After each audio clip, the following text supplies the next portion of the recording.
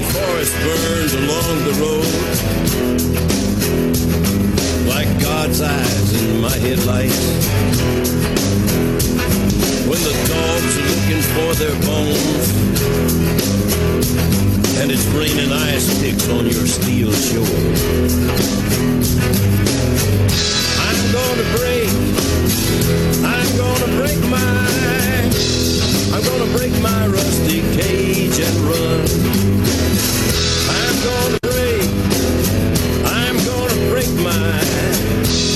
gonna break my rusty cage and run. I'm gonna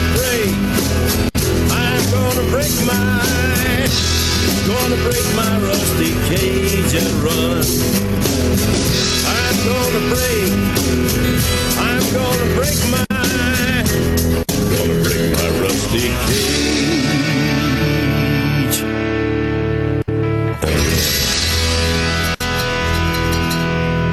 Welcome back to the Northwest Convergence Zone. Love that song. Oh, man. America has not been the same since Johnny left us. No, and that's better than the original, in my opinion. Which is a fantastic song. Absolutely. Right. No knock on the Garden Boys, but that is one of the best versions of that song I've ever heard. Well, that was the great thing about Johnny Cash. He could sing about a Pop-Tart, and people would go, that's the greatest song about a Pop-Tart I've ever heard in my life. You ain't kidding. You know, I'd be out buying Pop-Tarts right now. Absolutely. You'd see spinning headphones right now, and I'd be gone. Zoop. See you later, Gim.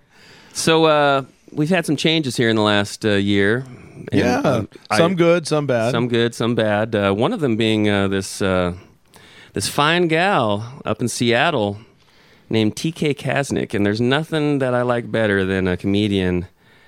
And they also look good. Yeah. You know, she's easy on the eyes. You know, it's fun to look at some really big, ugly dude up there who's cracking you up, But, you could ask yourself, if he wasn't actually saying anything right now, I might laugh anyways, though. Yeah. But she overcomes her beauty, and comes across as she's a fantastic comic. And she also, manages... she managing the comedy competition up there? She does help with that. She does a lot of stuff in the comedy community. TK is all over the comedy community around the South Sound. Manage is a loose word, Yeah. I mean, she throws her hat in with it. Yep. Nope. She's definitely a big part of it. So she recently had a little. She's our new roving reporter. We are so happy to have TK on the program on the comedy scene, and she caught up with the cat who runs the Seattle Comedy Underground. By the name of Carl Warmenhoven. Yes. And let's see how that little veteran interview went of the off. stand-up comedy himself. Yeah. So here's that interview. Hey, Northwest Convergence Zone. This is TK Kasnick, and I have a new guest for you. I'm really excited because a lot of my previous guests has mentioned him. So please welcome Carl Warmenhoven. Thank you. Nobody ever knows what to say. It's all right. I know. Now, I wanted to interview you because so many people always mention how much you impact their lives. So first of all, how did you get into comedy? It was 1979. Had some friends. We would write sketches, do little 8mm films, and we'd invite people over to my basement and do the sketches and show the films. And it became popular to a point where we had 40 or 50 people crammed into my basement. There was no other outlet for it. And then I read something in the paper, I believe it was April of 1979, that a little bar up the street from me called the Brooklyn Bridge was doing Sunday night open mic, music and comedy. And I thought, wait, I've got some of these bits I've written, let's try them out in public. And from there, it just developed. There were some other people involved. Elliot Max was there. I think Rod Long, Lee McKay, a core group of maybe 7 to 10, and we formed the Seattle Independent Comedy Co-op, SICK comedians, and we started running a regular Sunday open mic, and from there we moved to a place called the G-Note in Greenwood. It was a little bit bigger, and it worked out. Some of the bits I'd written for my basement seemed to work out on stage, and went from there. So did you do the traveling and that whole bit? I did, just to California and Oregon and east, but not. I did a little bit in Washington D.C. once, but just the West Coast. I also had a kid, so I was raising on my own, and I would take him with me sometimes, especially when he was like 12. And he So, could, is he normal or? yeah, he's normal. And actually he can do just about anybody's act. We were watching, I think, no, he and his mother were watching Bob Saget one time on a TV show, and he was doing some material that could be performed on TV. And my son was doing the jokes before he actually got to him because he'd seen him 7 nights in a row somewhere, or 7 shows in a row, and could almost lip sync his act. He can do other comics acts, but because in California I could take him with me to the bars. So That's really cool, though, because you got to spend some special time with you with something you're passionate yeah. about. Why do you think you're passionate about comedy? You must be, because you're still in the comedy world. I think it's the language. I moved to this country when I was 5 years old, moved from Holland, and went to school without knowing any English, and I would get good grades all through high school and college, except in English. Actually, I did okay in one English class in high school, but that was my worst subject. My parents spoke Dutch to me at home. They wanted me to speak English, so my vocabulary was quite limited. But then once I got out of college, I thought, you know, the language is kind of cool. You can play with it, you can do this and that. And I think that had a lot to do with comedy. Also, I grew up watching Red Skelton Oh, a and favorite of mine. Jonathan Winters, Steve Allen. My parents let me stay up late to watch Steve Allen at a late night show for a while. And I like people laughing. Actually, in grade school, people would laugh at stuff I would say. That I'd say funny on purpose. And I didn't speak until I was 22, so must have been cool. anyway, I think that's why. And I like comedians. And I think it's very supportive in Seattle. It's not like one of those places where somebody gets a gig on TV and they're going, you know, I should have had that. But here, everybody goes, oh, great, you got that gig on Jimmy Kimmel, or, you know, it's very supportive. We have more of a comedy family here in Seattle than in other venues, I think. Yeah, no, I agree.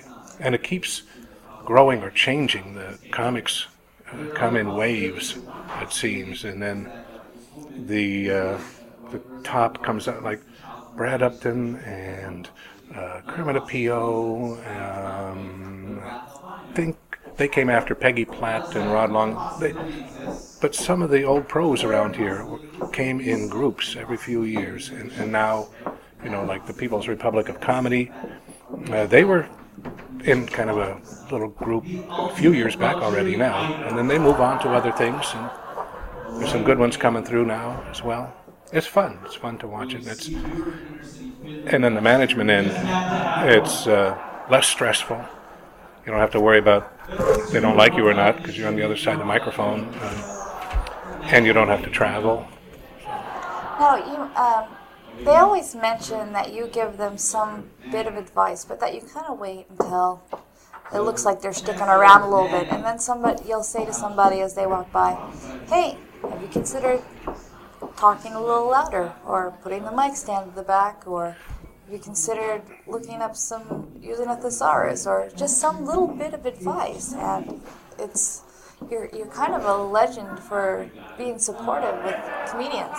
Or critical. or critical, but I think they're helpful hints.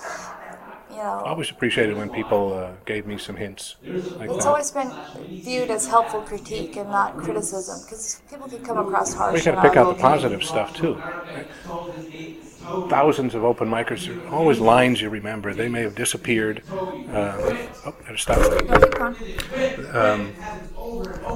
But there's sometimes a brilliant line. Somebody's doing 3 minutes of just terrible stuff, but there's some brilliant line there. And I go, even if they're sucky and the audience wasn't with them, I'll say, that was really funny. I really like that line. And then it builds their confidence and helps their ego. There's a lot of tender egos in comedy. I think people need to be sensitive to that. And nice people, too. They come from all walks of life and all shapes and sizes and colors. Also, you can get away with just about anything if it's not mean-spirited. If it's funny, I think it's not taboo. I think one of my personal theories is that we change the world by making an uncomfortable topic funny, because then when it's funny, you can think about it and maybe change your mind. There's some saying, it was originally in Latin, and I can't remember what it is now, but it sounds really nice in Latin, but it means humor works where lecturing doesn't. I'd have to agree with that one. So if you were a newbie comedian, what would you do? What would you tell them to do if you... Get as much stage time and as many different venues, at as many different venues as you can. And then do some hell gigs, do a sports bar and work between two dartboards that are still in operation. And I thought that was what tribble runs were for. Well, that is very likely, because sometimes when you work in a comedy club and you got an audience coming for comedy, paying money, they can make you think you're God's gift to comedy. But then get out there in a little bar in Bend, Oregon or something like that, and you're competing with other things happening in the room, or they're a lot of regulars and they don't pay a cover and they're just drinking and they want to visit, it's happy hour or something. Okay, here's some comedy. You don't want to hear comedy right then. Or they're expecting what they see on TV, so you have to be pretty generic, I think. Maybe almost hack. Yeah. Well, there's a certain bar down in Spanaway where down the center there is a little stage with 3 stripper poles, and at the end is the stage where the comedians stand on. So I'm up there doing my time, and this person just hops right up there and starts, ironically just kind of idly undulating against the pole in the middle of my act, and I'm just kind of like, thought we were doing comedy, but okay, let's go with this. Yeah, I've done, some of the hell gigs I've done were what they used to call meat markets, singles bars, and there's a band, and then the band takes a break. All right, here's comedy. Well, and you stand in the middle of the dance floor, and there's maybe one light above you, and everybody's around having a drink or chatting with other people and trying to pick each other up. Or there's a band member tuning up behind you, and you have to do 15, 20 minutes of filler. Nobody's paying attention, but... They're too busy trying to get laid. But you get some money and you just do your time. That makes sense. One thing they always like me to ask is the way that the world is changing with all the new media and the stuff that you can see on YouTube and TV. Where do you think comedy is heading? The 80s, there were lots of clubs, and it was the heyday of stand-up here. We had 4 full-time clubs at one time. The Last Laugh, the Improv, Giggles, and us. We were the original one. We're still around. Giggles is now Jiggles. It is. And the That was the old joke, yeah. But then it kind of died down as got a comedy channel, and comics, I think, wanted to become sitcom stars, like Seinfeld and all Big that. money. Yeah. And I think it has taken away a little bit, but it's also made people come out and they see so much stand-up now. Well, I'm going to give it a shot. I think that's why we have 70 people signing up for open mic. And that kind of is fun. We're doing okay here. People need to realize that live comedy is a lot more fun than watching it on TV. And sometimes I'll laugh out loud watching stand-up on TV, but it's so much better in an atmosphere with others around you laughing. Don't you think there's something infectious about laughter? If you sit everybody close together, somehow it's funnier. Yes. Well, actually, infectious is funny, too. Ooh. I don't want to catch that comedy laughter thing. It is Take indeed. me out of my depression, and then my doctor will be unhappy because the pharmacist won't get my money from all the drugs I have to take. And a comic needs a live audience. I mean, you're seeing a stand-up on TV. He's not going to be just doing it for a camera. He's got to hear that instant response. I think that's why a lot of movie actors, TV, sitcom actors like to do theater work, because it's immediate reaction to what you're doing. Yeah. We do like that instant feedback. And the new comedians, I always know when they've reached that point where they've outgrown their friends, or their friends have realized they don't have any new material. And I remember one day I came in here and there was like 70 comedians going up, and I had counted out how many times there had been dick jokes. And I was literally back here just kind of like hitting my head on the wall. And I remember you looking at me like, what's going on? But why is it that everybody goes blue right off? Why is blue so easy? I don't know. I have a little list of suggestions for new comics, and one of them is you can say whatever you want, but if you play relatively clean, you can get a lot more work. You can make money at comedy. You can get corporate gigs and do cruises and schools and whatever. I think it's easy. It's one of those little taboo subjects that people giggle about. I think it's less so now because there's so much on the internet and there's not much that's censored or sort of unmentionable anymore. That's true. So every year, I know you go back to Holland for about a month. Well, 2 weeks. 2 weeks? What do you do in Holland while you're there? Walk around Amsterdam. I have friends there, I have family, and take the train here and there, and then go to comedy. There's Boom Chicago, an English-speaking sketch comedy troupe. Been there 9-10 years in Amsterdam. They're packed every night. It's just a great escape. So the Dutch people are very nice. And you go to comedy. Well, once in a while. They usually let me in free because I tell them I'm connected with comedy here. There's also a club called the Comedy Cafe, which has Sunday night English open mic. I don't go there. I just go to Boom Chicago sometimes. It's quite fun. Do you still speak Dutch? With some difficulty. Once I'm there for a while, it comes back. But then, if I try Dutch there, they can hear my accent and then speak English to me. Everyone speaks English there, so it's quite easy. But Amsterdam is just a nice, walkable size, and it's got a lot of history. And we stay in one of the older, nicer parts of town that used to be a working class section. It's called the Jordaan. It's now 300-400-year-old houses that have been turned into B&Bs, and I have a friend who has an apartment in a building built in 1611 for Dr. Tulp, who's the subject of a painting by Rembrandt called The Anatomy Lesson of Dr. Tulp. So he's got the top floor of his old house. It's just... my partner Jan and I just love being in Holland, mostly Amsterdam. We travel around, take the bus and train and boats.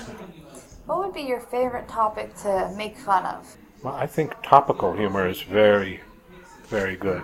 It's difficult too. Very difficult, and then you're done with it. You know, after a while, you can't keep bringing up the same jokes about Lyndon Johnson or Richard Nixon. You know? Yeah, but I think they'll go, who's that? It shows a great talent if you can stay topical, all with like top-notch material, new every year. Who are some comedians? Who are your favorite old comedians besides like Red Skelton? Steve Allen, Jonathan Winters, especially Steve Allen. He's a great influence. I met him a couple times. I thought Richard Pryor was very good. I got to meet him a couple times, and he took it to a new level. Johnny Carson. Grew up watching Johnny Carson. I was just wondering, comedians nowadays, who's big that you really enjoy still, even after you've watched their act 7 days in a row? I liked Mitch Hedberg very much, and I admired that he could drink before a show, during a show, between shows, and get his material out perfectly, even though he was kind of sliding against the back wall lower and lower. Oh my God. Brilliant material. I like Bob Saget's stuff too, for just being, he's such a nice guy and just getting so nasty. I like Sarah Silverman's style. I like almost all the local ones. Mike Drucker is very funny. And he's hosting tonight. He's got his earphones on, so he didn't hear us, but Oh, nothing. We'll tell you later. Wink, wink. So one last thing before we go. Tell us a favorite road story that you have that you would share. A road with. story? Yeah, something from the road that you just couldn't believe happened or was Well, amazing. no, it's just typical from Lee McKay, one of the illegitimate fathers of Northwest comedy. He helped connect Swanee's and John Fox to start the Comedy Underground and help get us connected to do the annual comedy competition. We were going to do a gig in Coeur d'Alene, I believe, a Halloween gig for very little money. And we were on a bus going across the mountains on a Greyhound bus. It was probably like a $50 to $100 gig. And Lee McKay was saying, this is showbiz, baby. Lee, we're on a Greyhound bus going several hours to make $50. Probably cost more for the ticket. Yeah, well, I think they may have covered it, but it was just kind of so innocent in a way that sitting on a Greyhound, doing several hours to do a little half hour in front of some people, that was showbiz. So where can we find you? The Comedy Underground. Find them at the Seattle Comedy Underground and on Facebook, I think. Yes, I'm on Facebook. So thank you, Carl, for coming out and letting us do this little podcast. And Thank you, TK. Always a pleasure. thank you, Northwest Convergence Zone, and we will see you next week. All right, I want to thank TK for catching up with Carl there. And TK is going to be dropping in, I don't know, once a month or twice a month with some interviews for us in this upcoming year. I'm excited because she knows lots of comics and lots of people up in Seattle that we not necessarily can get to, or we could, but it takes a lot more effort, and she's right there. So I hope you guys are enjoying that, and we want to give TK a lot of love and a lot of appreciation for what she's bringing to the program. But, hey, let's go back into the best of 2010. And one of the things about our life and, just being involved is music. And we love music here on the show. And so we definitely have to take a look at the best songs, not necessarily by us, but this is... Yeah, I was going to say, according to... Yeah, this is according to several sources. They combine, it's like iTunes, AOL, radio, and a couple of other music blog places. This is and based on sales and popularity and so forth. So we're going to look at the top 10 songs and we're going to weigh in on them. Okay. All right. And nothing is off the table. Sure. Because a lot of these I'm not really hip to, but this is how it came out. Number 10. This is Rude Boy by Rihanna. Gimmer. Down with Rihanna? Yeah, I'm down with her. Yeah. She's a fighter, man. She's bounced back after getting slapped around by what's his nose. Yeah. I can't believe he's still in the public eye making millions. No, isn't she from Jamaica? Sure. I believe so. So yeah, Well, the first and last time I ever heard that song was at the well, that's going to be his repeat story through all of the these. first and last time I ever heard that song. All right, I was at the roller skating That's going to be his ringtone from now on. Number 9. This lady was all over everything this year. TV, internet, the radio. Talking about Lady Gaga. Bad Romance, which I didn't really think was her best song.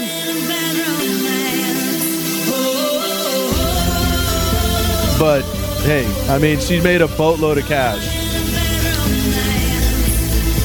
Talked to some people who went to the Tacoma and the Portland show, and they said the Portland show was much better. Oh, yeah? For some reason, they said they really thought she mailed it in on the Tacoma show. But probably because on stage it probably sounded horrible at the Tacoma Dome.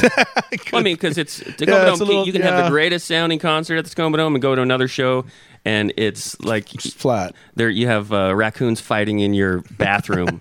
All right, this is number 8. I will admit, I like this song.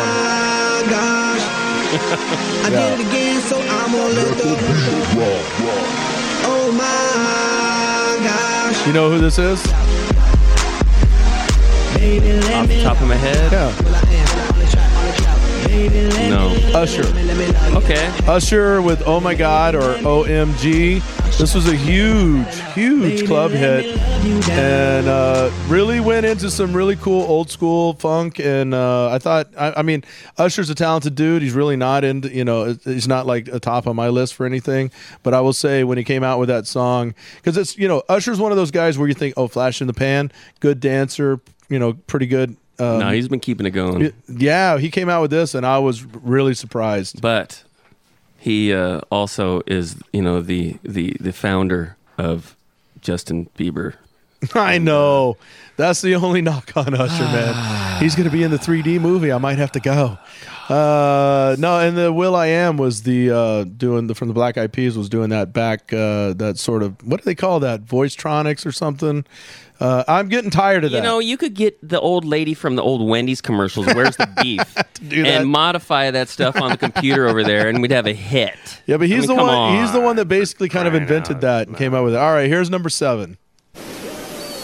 Your marriage is gonna hurt you. You know I'm only gonna break your heart, right? You wanna bet? Bring it on. Now I may not be the worst or the best, but you gotta respect my eyes. This guy had the number 1 hit in the UK. I don't really think there's anybody as bomb as me. So you can take this chance in the end. Everybody's gonna be wondering how. You're not gonna make me guess, are you? No, because I don't know who this guy is. Yeah. It's Tayo. It's Taio. Taio Cruz. Taio Cruz. Is it Tom's brother? Don't think so. The name of that song is Break Your Heart. That came in at number 7. And number 6. This one you might know. Sounds like Floyd already. Well, we got a cassette tape going. I can hear that already. Okay. Yeah. We're deciphering this song. Let's see. This song was released on July 20th. Reached number 1 spot in 8 countries. Bangladesh. It's pretty impressive. This is Bruno Mars and Just the Way You Are. Oh, her eyes make the stars look like they're not shining. Her hair falls perfectly without her trying. That's enough of that. How does that hit number 1 in 8? I thought that sounded like Sesame Street. How does that hit number 1 in 8 countries? I don't know, but not Small my countries. Oh, wow, man. I don't know. All right. Now we're getting to the top 5. These are the top 5 hits. Great. Now what? Number 5. I recognize that's a real instrument right there. Yeah, this is a ballad. Reached number 1 on the Hot Country charts in November. Then it kind of transitioned over into pop radio. In fact, when they transitioned it over, they took out the acoustic and added the electric guitar. Really? Yeah. This is Lady Antebellum, Need You Now. It's coming. And I wonder if I ever Sad state of music 2010 so far. I think Usher's the best one so far, in my opinion. I'd go with that. All right, that's enough of that. And coming in at number 4. This guy's from Atlanta.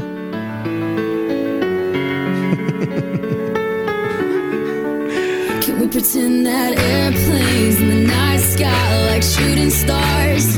I could really use a wish B.O.B. right now, wish right now, wish right now. And if you couldn't guess, the name of this is titled Airplanes. Airplanes in the night sky like shooting stars.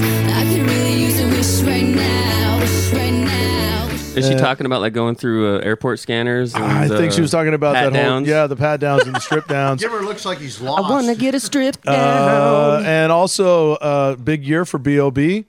B.O.B.? Yeah. What does B.O.B. stand for? It's, but this one, okay, go ahead. This is B.O.B. It also features Bruno Mars, which was 2 songs back. This is Nothing on You. Came in at number 3. But my time would be wasted. They got nothing on you, baby. Nothing on you, baby. They might say hi, and I might say hey. In case you're interested, this is off the album The Adventures of Bobby Ray. Be right out. Do they sell that at Rocket Records? I'm pretty sure they don't. All right. Now, top two, I'm sure you've heard these because I know you're a hip meister. All right. Number two, this is a great song. I do love this song. This cat's grown up a lot and from his Slim Shady days. And this also features Rihanna, who we heard from earlier. She's singing the lovely chorus right there. Great video as well. I can't tell you what it really is. Him and him. Love the Way You Lie. This is a very cool song. He had some great songs off his CD. Marshall Mathers. Yeah, Marshall Mathers. I got to give some respect to him. It might not be your thing, but the album was titled Recovery. I dug quite a few of his earlier stuff. That was good. I just, you kind of move on. And Yeah, no, I felt the same way until I had moved on, and my daughters played that. And there's another one on there. What's it called? Take My Hand or something. A very good, cool song. So I thought he came back strong. Sounds like a church song. It almost is. It's it's kind of a teach the world to sing type thing. That's what we need. The world to get better if we can just teach people to sing. And buy them a Coke. And then maybe turn around and actually so they don't sing through these processors and make their voices sound like Kermit the Frog, right? All right, number one. Any guesses? Number one song? Number one song is going to be by Bachman Turner Overdrive. Dude, you are so stuck in the 70s. Double D? I had no idea what any of those songs you played were. So I go with Chicago. Glenn I'm Campbell. not going to... All right. Captain Tennille. This is the number one song. Mork and Mindy. Snoop Dogg featured on this song. Oh, Snoop. Let's take a journey. Calvin. I tell you, man, it's the weirdest video I've ever seen, but can't get enough of this girl when she's wearing her Daisy Dukes. We're talking Katy Perry. This is California Girls, number one song of 2010. I thought you said Snoop Dogg. Because he's on here, right? He's in it, yeah. You'll hear it. I think he's later. I don't think we're going to get to it, but yeah, he starts talking fly about California and stuff. I haven't had enough of Snoop Dogg, but I've officially had enough of Katy Perry. I'm sorry. Well, we'll see what she comes out with. I mean, that's the way music goes these days. A lot of one-hit wonders, a lot of one album, breakthroughs, and then you never hear from them again. It's really hard to have sustainability and longevity in the music world these days. So that's why when you look at the top 10 songs of each year, they a lot of times, if we went back and looked at last year, probably half of those people aren't even going anymore. Oh, yeah. That's the way it goes. Is that how it goes? That is. Record, look at you, man.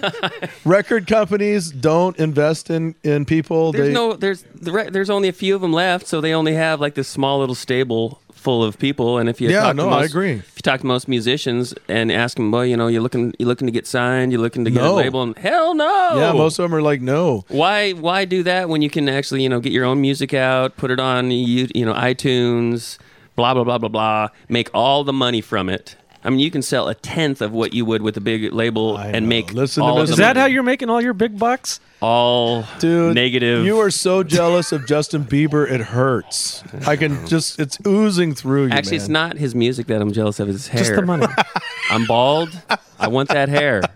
But the thing is, that hair, the way that hair is, Bieber I look? could get a Bieber wig, man. Yeah, man, that's what we're going to wear for I'm gonna Halloween. rock that Bieber Next wig. year, Halloween? Bieber 1 and 2. Hopefully it'll be gone by Halloween. All right. Books. Hey, I don't know how many of you guys are out there are into books. I love books. I read books. I read books, so we're going to go to the top Comic 10. books, TV Guide.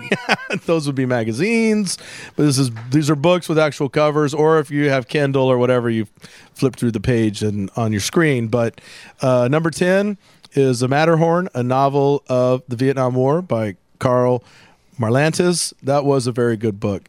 Faithful Places by Tanya French. Bitter in the Mouth by Monique Truong. How to Read the Air by Dinah, and I can't say her last name. Good. Mingus. Super Sad Love Story by Gary Stugart. Great House by Nicole Cross. Freedom by Jonathan France. That is a great book. The Wake of Forgiveness by Bruce Mathert. And The Surrendered by Chang Ra Lee. To the End of the Land was number 1 by David Grossman. Now, did you read? What books did you read this year? What books did I read this year? Man, they're mostly old books. Like what? The Last Good Kiss by James Crumley, one of the greatest books out there. It's very hard to find, actually. They didn't have big press runs on it, but one of the best detective. Wonder Boy's saying Winnie the Pooh. No, his best books are like, Game Player 2010 magazine.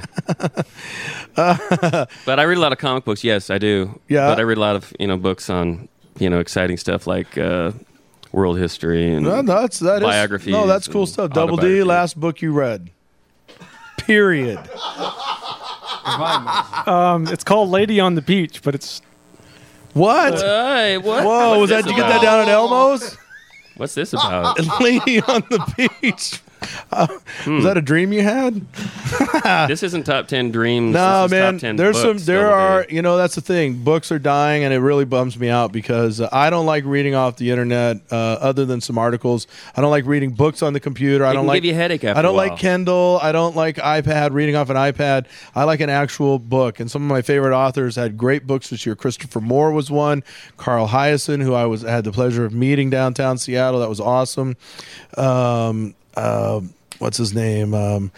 Elmore Leonard is great. He had a really good book out this year. Tim Dorsey, man, if you like just chaos comedy and just off the hook characters, you got to go with Dorsey. So, and they all are good. First of the year's coming up. A lot of them are releasing books.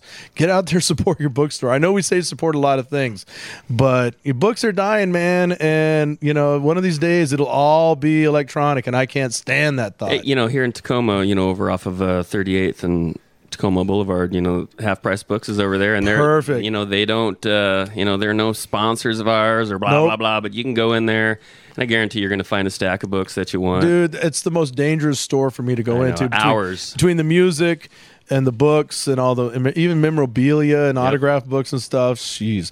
King's Books. I used to work there. King's Books is really cool too. I mean, there's lots of great bookstores. But so yeah, those are the top 10 books. All right, let's look at the top 10 movies of the year. Dun, dun, dun, dun. Number 10, and we're talking about grossing movies of the year. These are the ones that made the most money. So these aren't the actual best movies of the year. No, these are the top grossing. That's how they rate the best. Yeah. It's the ones who made the most money, so they're the most popular.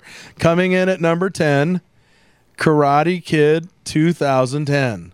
Not the old one, the new one. You know how much it made? How much? $176,560. That's amazing. That's huge, man. Did you see it? I boycotted it. I didn't go see it. Because Will Smith's kid was in it? What? No, you got a problem I boycotted it for the sake of Ralph Macchio, man. There's only one Karate Kid, pal. Yeah, I agree. I didn't go see it. Sorry, buddy. All right, coming in at number 9, I did see this movie, Train Your Dragon. That was very, very great cute. Movie. Yep, DreamWorks, $217,388. Number 8, I did not see was this that one. Wait, rewind. 217,000 million? 217,388. These are new numbers you're throwing sorry at about us, that. man. No. Number 8, Shrek Forever After came in at little over 238. I was going to mail that one in. Just like, I'll watch it just to, Did you see it? And it was great. Really? I thought it was... I checked out after the first Shrek. Really. I thought no, it was maybe number 2 of all of the movies. Of all the Shrek? Yeah. The Shrek Dynasty or whatever? Yeah, it was totally worthwhile watching. Very good. Rumpelstiltskin, man, he's a little bad. I'll have to check it out. I checked out, it's like I don't like a lot of, once you have the original one, I don't like the 2, 3s, and 4s and stuff. But What about Empire Strikes Back? Well, that was a What little about different. it? That's a continuing story. What about it? It's a continuing story. Okay, then but it threw your whole thing out the window, didn't it? I said I don't like many of them. Okay, that wasn't. Fine. They didn't title it Star Wars 3. So I immediately goes for like the brass ring of all sequels. Oh Yeah. yeah. Yeah. How about Empire Strikes Back? Yeah, pal? okay. You're right. I'm sorry. God, I'm wrong. All right, number 7, Despicable Me, and you guys just watched this yesterday, didn't you? Yeah, yesterday. Actually, he slept through it. 200. I slept through little half over of it. Almost $250 million. That's a good movie. Yeah, I'm sure glad we gave our support to that movie. Yeah. Did you have the little banner rolling across the top? If you're watching this illegally, you're coming after your ass? I cannot admit to anything. Yeah, well, okay. Number 6, coming in at number 6, making almost $270 million was Harry Potter 7. Yeah. That's another movie. I saw the first one, slept through the next 2, and will never Really? we'll never go Those to movies, I wouldn't say just one after the other got better, but they've they've actually progressed and gotten more adult. Just didn't not capture me. not man. as in like porn. But That's the next one. They start whipping out those Voldemort. wands, and it's a whole different story than from seven movies ago. No, but it's a cool movie. You'll like it. I did see this one coming in number 5 with $291 million, a little over. Inception. I thought that was a clever, well done movie. It had some really cool effects and surprises in it. It did kind of get muddled a little bit because you were going through so many different levels of these guys' dreams or whatever. But if you could stay with it, it was worth it. Yeah, I still didn't. I thought it was a really cool movie, but when at the very end, when they wake up in the airplane, and everything's already cut off and disconnecting everything, so it's kind of like okay. It had some. If you were really paying attention, you could pick that thing apart. But it was a cool concept, and I thought they pulled it off nicely. Worthwhile. Number 4 with almost an even $300 million. Twilight Eclipse. I can proudly say, and I wear this badge really proudly. I have never. We're Troop Brothers, buddy. Ever. Nor will I. Yep. See a Twilight movie or join a team.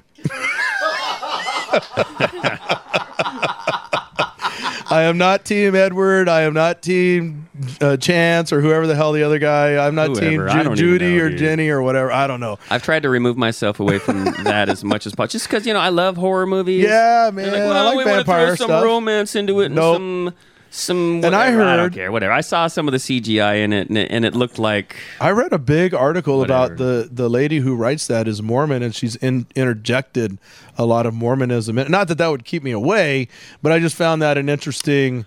I think that might be true though, because all the vampires, they wear these undergarments. They're protected forever. Granted, some people might call them robes, but And coming in at number 3, I did see this. This was a great movie. Coming in at $312 million from Paramount. We're talking Iron Man 2.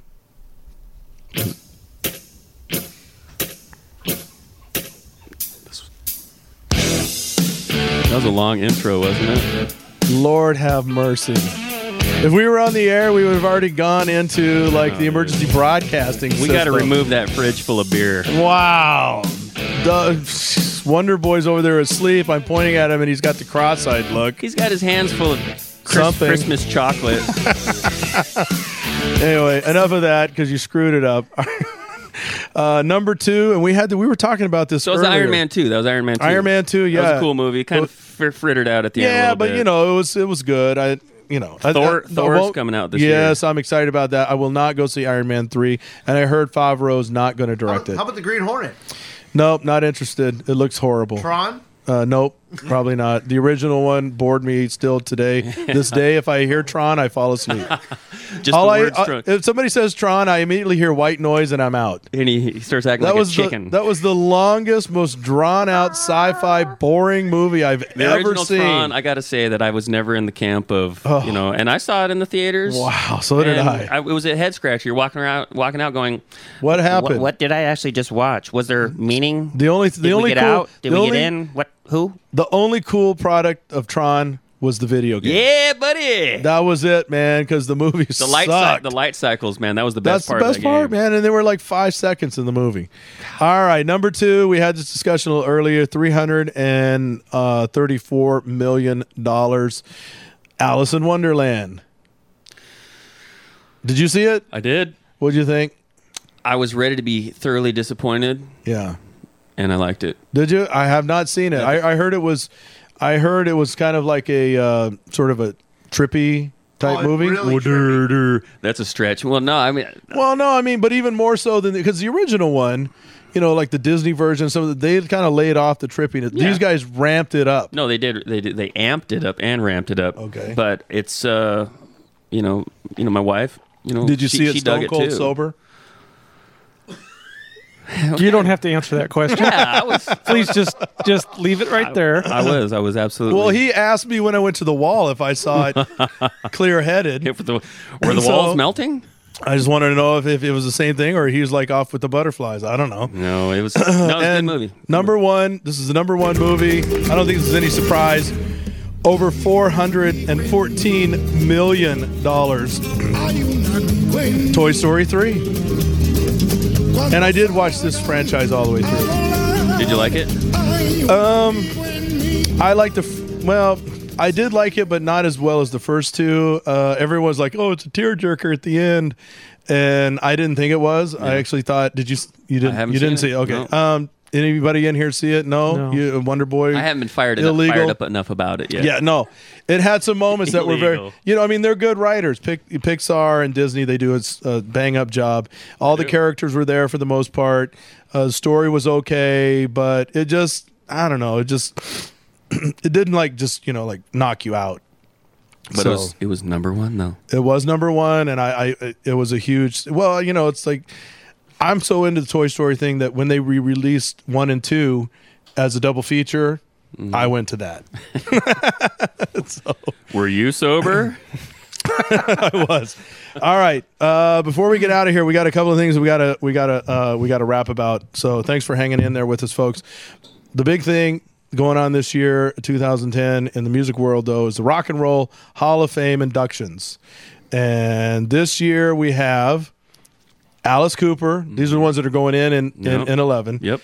Neil Diamond. Yep. Nope. Yep. Dr. John. Yeah.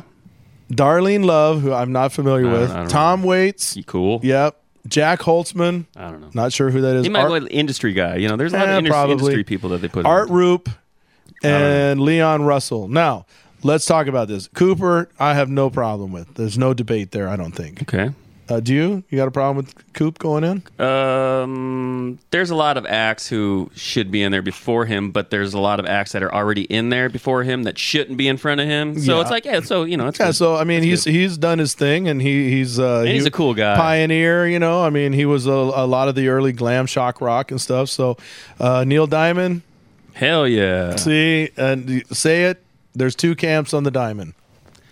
There's either people who love Neil Diamond. That's you. Or who don't. That would be me. Care for Neil Diamond. I don't think Neil Diamond's rock and roll. Well, he's a little bit country and also a little bit rock and roll. He's a little bit snooze fest. Whatever, man. He's a little bit of Cracklin' Rosie. That's like a really rockin' tune, right? Cracklin' Rosie? Yes, sure. It is. Coming to America. Does that really get you going? On the boats and on the planes. Turn on your heart light. Turn on your heart light. It's just like, okay. I mean, look, whatever. He sold more albums than Elvis Presley. Okay. Yeah, no problem with what he sold. But I mean, I could say the same thing for some other. There's lots of the Muppets sold a lot of records. Are they going in the Hall of Fame? They should. What about the band? Okay, and again, Dr. John. Nothing against Dr. John. I think Dr. John's a pioneer of the sort of New Orleans bluesy, funky rock type stuff. Mm-hmm. But seriously, there's lots of groups I can think of that should go in before him. Sure. Yeah. I know Darlene Love is not my fault for not doing some research on her. Nice work on that. Yeah, thank you. She must be fire that assistant. Double D, you're out. Done. Tom Waits, no problem. Leon Russell, no problem. Except that I think there's some groups that should be in there who aren't there, and let's go through some of those groups because. I think there's some big name bands that they just continue to ignore. Huge. Some of them from right here in the Northwest. Yep. Who have been shakers and bakers and makers of rock music. Who have been bakers and makers. Trendsetters who have over here. Willie the Shakespeare here. Who have sold albums and carved roads. I'm going to start with Heart. You want to talk about two ladies who have set the bar for female rock and roll. I'm going to tell you, I will go ballistic if somebody like Lita Ford or Pat Benatar or, somebody like that gets in before Heart does. Quarter Flash. Oh, jeez. Well, Heart, that's one of those bands that I've been a fan of since I was a little kid, and that's when they were just blowing up. Yeah. And, here it is, 25 years later, and they're still rocking their album that they put out recently. Yeah, no, it's very good. It's awesome. Yeah, well, let's go down. I have a list of some bands that are not in. Kiss is not in. Yeah. Depeche Mode is not in. Okay. The Cure, Chicago. Wait a minute. Chicago's not in. See, that's crazy because Chicago's actually had like several careers. I know, man. Distinct. I mean, I would give them a 3-act Absolutely type of career that and they've had. every single one of them could go in on their own merits. But that early Chicago, man. Beautiful. Oh, yeah, my Chicago goodness. Transit Authority. Absolutely. Rush is not on. I can't believe that. It's because you know why? Because in Cleveland they hate Canadians. They must. They must. Is Bryan Adams in there? No. No, he's in the Canadian Rock and Roll What's Hall that of Fame. gal? They used to sell all her albums on TV. Anne Murray. Anne Murray. But Moody Blues aren't in. That's crazy. ELO is not in. Cheap Trick. Bad Company. That's a sin. That's a sin right there. Frampton is not in. I would go with the Humble Pie Frampton combo. Okay. Personally. Or but Steve Marriott, he's passed away, so it wouldn't be as strong. Is Steve Winwood in? I don't think he's in, and neither is Traffic. Those guys should be in. T-Rex is not in. Bon Jovi. Oh, maybe Bon Jovi. Anyway, Journey's not in. Foreigner's not in. And we can go even Motley further. Crue.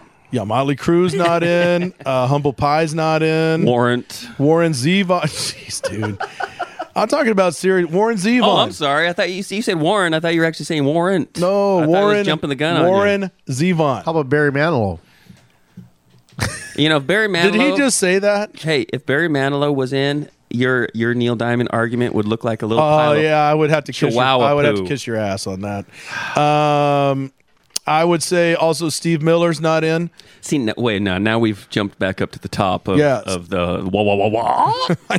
Steve Miller's not in. If you look at, there's best of albums that are out there, and they don't actually put them in the top 200, right? Right. Okay, and reissues of albums that they don't put in the top 200, which week after week, a lot of them would actually be in the top 10, if not the top 20. Right. And Steve Miller's greatest hits is constant. I mean, it sells a couple million albums a year. And this album's been, the greatest hits have been out since like 83 or something like that, or even before that. I mean, give me a break. Now, what about like David Bowie or Queen? Bowie? Is like Bowie knife? Yeah, like a Bowie knife. David Bowie? Bowie, He's in whatever there. you want to say. Queen's in there. Yeah, but I mean, if those guys are in there, don't you think people like T-Rex and people like Steve Miller, Queen, I mean, Absolutely. Hart and those guys should be in? Yeah. I mean, I It's a corporate weirdocracy over there or something, dude. I don't know what their thinking is over there. Well, I think what they need to do, really, this is my honest opinion, because if you're going to put in Run DMC, you got to put in Public Enemy. Yeah. So they need to, because I don't agree with Run DMC going in, but if they're going to do it, then they need to divide that thing up. I disagree. Why? That Run DMC shouldn't be in there? They're not rock and roll. They had one song. They did a cover. They did a duet with Aerosmith. That's the only rock and roll song but you know they've what? ever done. There was King of Rock. That's a great tune, man. Just the title. There is none higher. That's not a rock song. It's a rap song, though. Man, we should exit with that song. No, but we do did. We have? We did Run DMC last week. Because if they're going to do that, don't you think they should have wings, or they should call it the Museum of Modern Pop Music, or something like that? That kind of wings. I thought you were talking about Paul McCartney's wings. No. I'm I'm talking about like a rap wing. I'm talking about a rock wing. Yeah, but they have a that. pop. Don't they have that in there? I mean, they have a broadcaster wing, but no, they don't. I mean, if you're going to call it rock and roll, sure, then it better be rock and roll, or call it the Popular Music Museum, or whatever they want to come up with, just not the EMP. I agree with that. Yeah. No, I mean, I agree with if it's, but it's been a long time since the people that are coming in are not actually rock and rollers. But the one good thing about it is that we have this. I remember having this debate with Big Joe last year when they they introduced who they were inducting last year. I mean, it's good fodder for debate. And I know they can only induct so many every year, but I mean, who they're passing Says up. who, though? Says who, It's like the Baseball Hall of Fame. They can't just, open the doors up and let whoever. Pete Rose, yes or no? Absolutely, dude. Yes. Absolutely. Double D, Pete Rose, yes or no? Who is he? He doesn't Just even say know yes. who he is. Double D, for crying out loud. We'll say it, but I can make a strong argument for the fact that he should be in, but they'll never do it, and that's a shame because, and we'll save that for another day because it has nothing to do with another conversation. Yeah. But Pete Rose was rock and roll baseball. He was rock and roll baseball, absolutely. Okay. What did he play?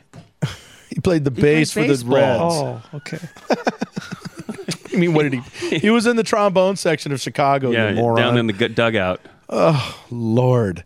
All right. They call it the pit, the orchestra pit. Real quick, it's been a big year for us. Our year in review, let's go through it. Here in T-Town, that's where we emanate from. That's where we are proudly from. We love the fact that you guys listen to us from all over the U.S. and the world and all over the Northwest especially. And it's been a great year for us as a podcast. And just some of the highlights. On a sad note, of course, Joe had to leave the program, and he was one of our founding members. And I love Joe. Yeah, everybody loved Joe, and I just talked to Joe the other day. He's doing real well. He's still dealing with his mom's death and all that stuff, and got some other things going on. But he misses being here, and wanted to make sure I said hello to everybody.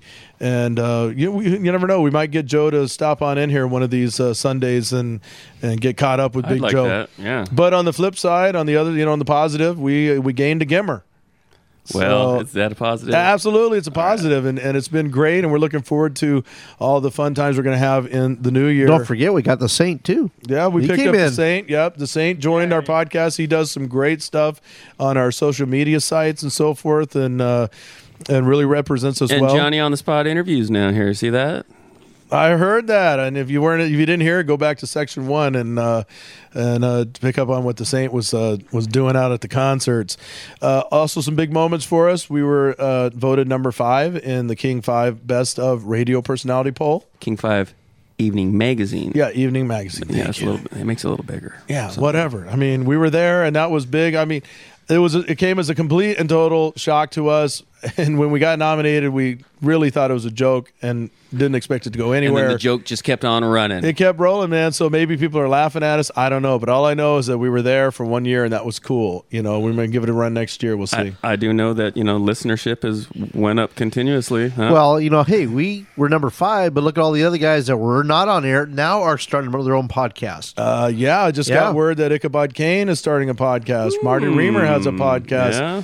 Yeah, we're up. I mean, so, podcast is the new wave, and we're proud to say that we were kind of on the forefront of that here in the Northwest. So in 2011, we've talked about hopefully having our own, iPod, iPhone app or, and Droid app. That. And, we've got that simmering out there for you folks. The Double Mint Twins are crunching whatnots back Other there. big things we had this year was our first anniversary party that we had in June.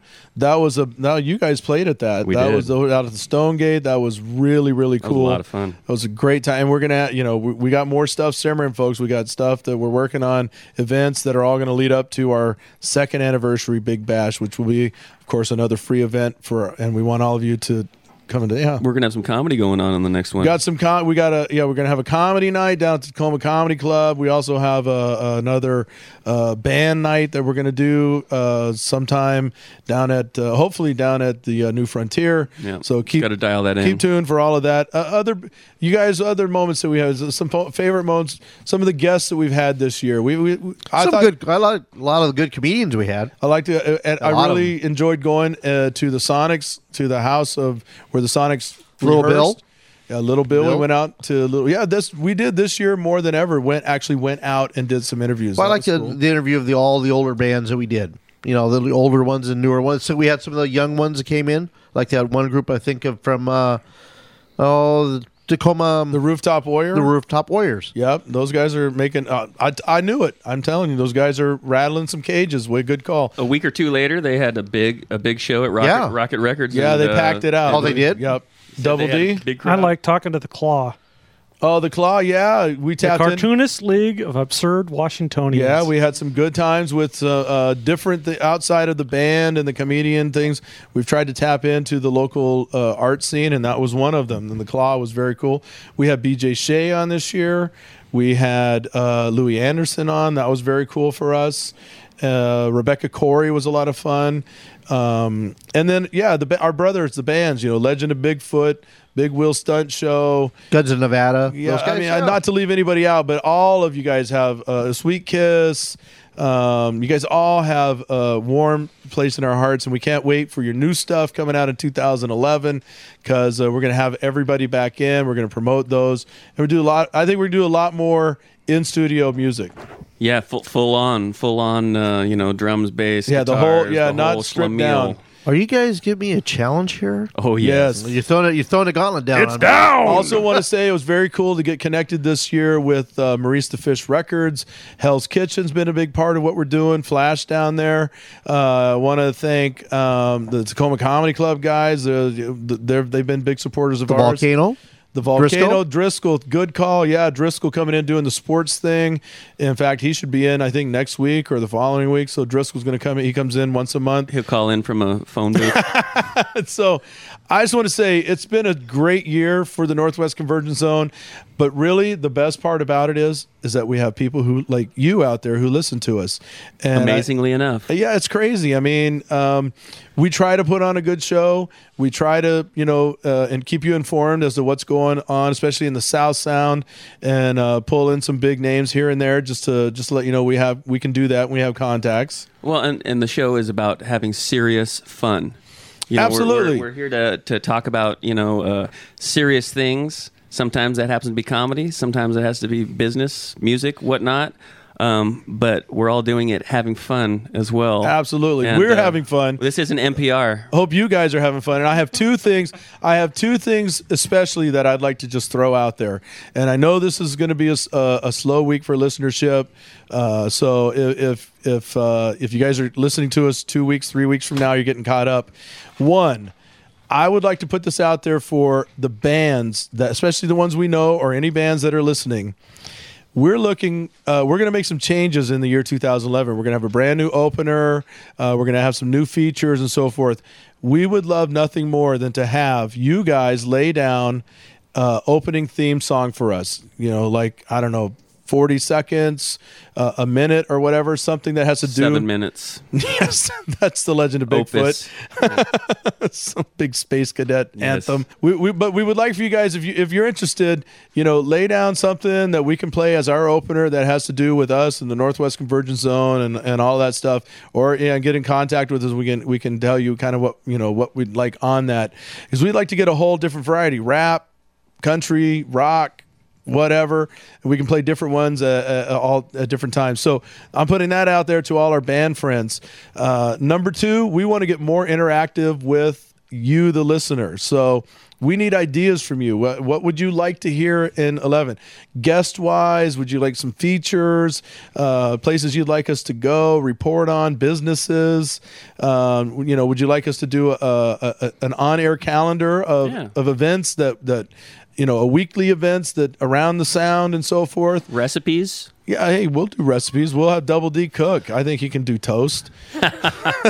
Yeah, I don't think so. But those are just some things, and we want to get better. We want to, we are what we are. We don't get paid to do this. We don't have any sponsors. This is us, and we really love and enjoy doing it. But we also know we want you to continue to listen, and so therefore we want to be entertaining and get what you like. So that's a big thing. And before we close on out of here, I want to remind you that if you want tickets to the Tacoma Comedy Club this coming week, all you have to do is New Year's Eve. Yeah, New Year's Eve. New Year's Eve, and you can have the first 10. Right? It was the first 10. That what was how did that go? First 10 people to email info@tacomacomedyclub.com or net. I don't know. You'll have to listen to the interview. We'll have it on our website. I will also have it on Facebook. Trust me, you'll want to be at this. It's going to be funny and it's going to be good. It's a great club, and we want you guys to go there and enjoy it. It's our gift. It's Tacoma Comedy Club's gift, and it's been a great year for us. Thank you so much for listening. And as always, I'm Big D. I'm the Gimmer. I'm Double D. The Squeeze. I'm the Saint. This is Wonderboy. Wishing you all a very happy and safe New Year. All right, we'll see you guys in 2011. We hope you're still there.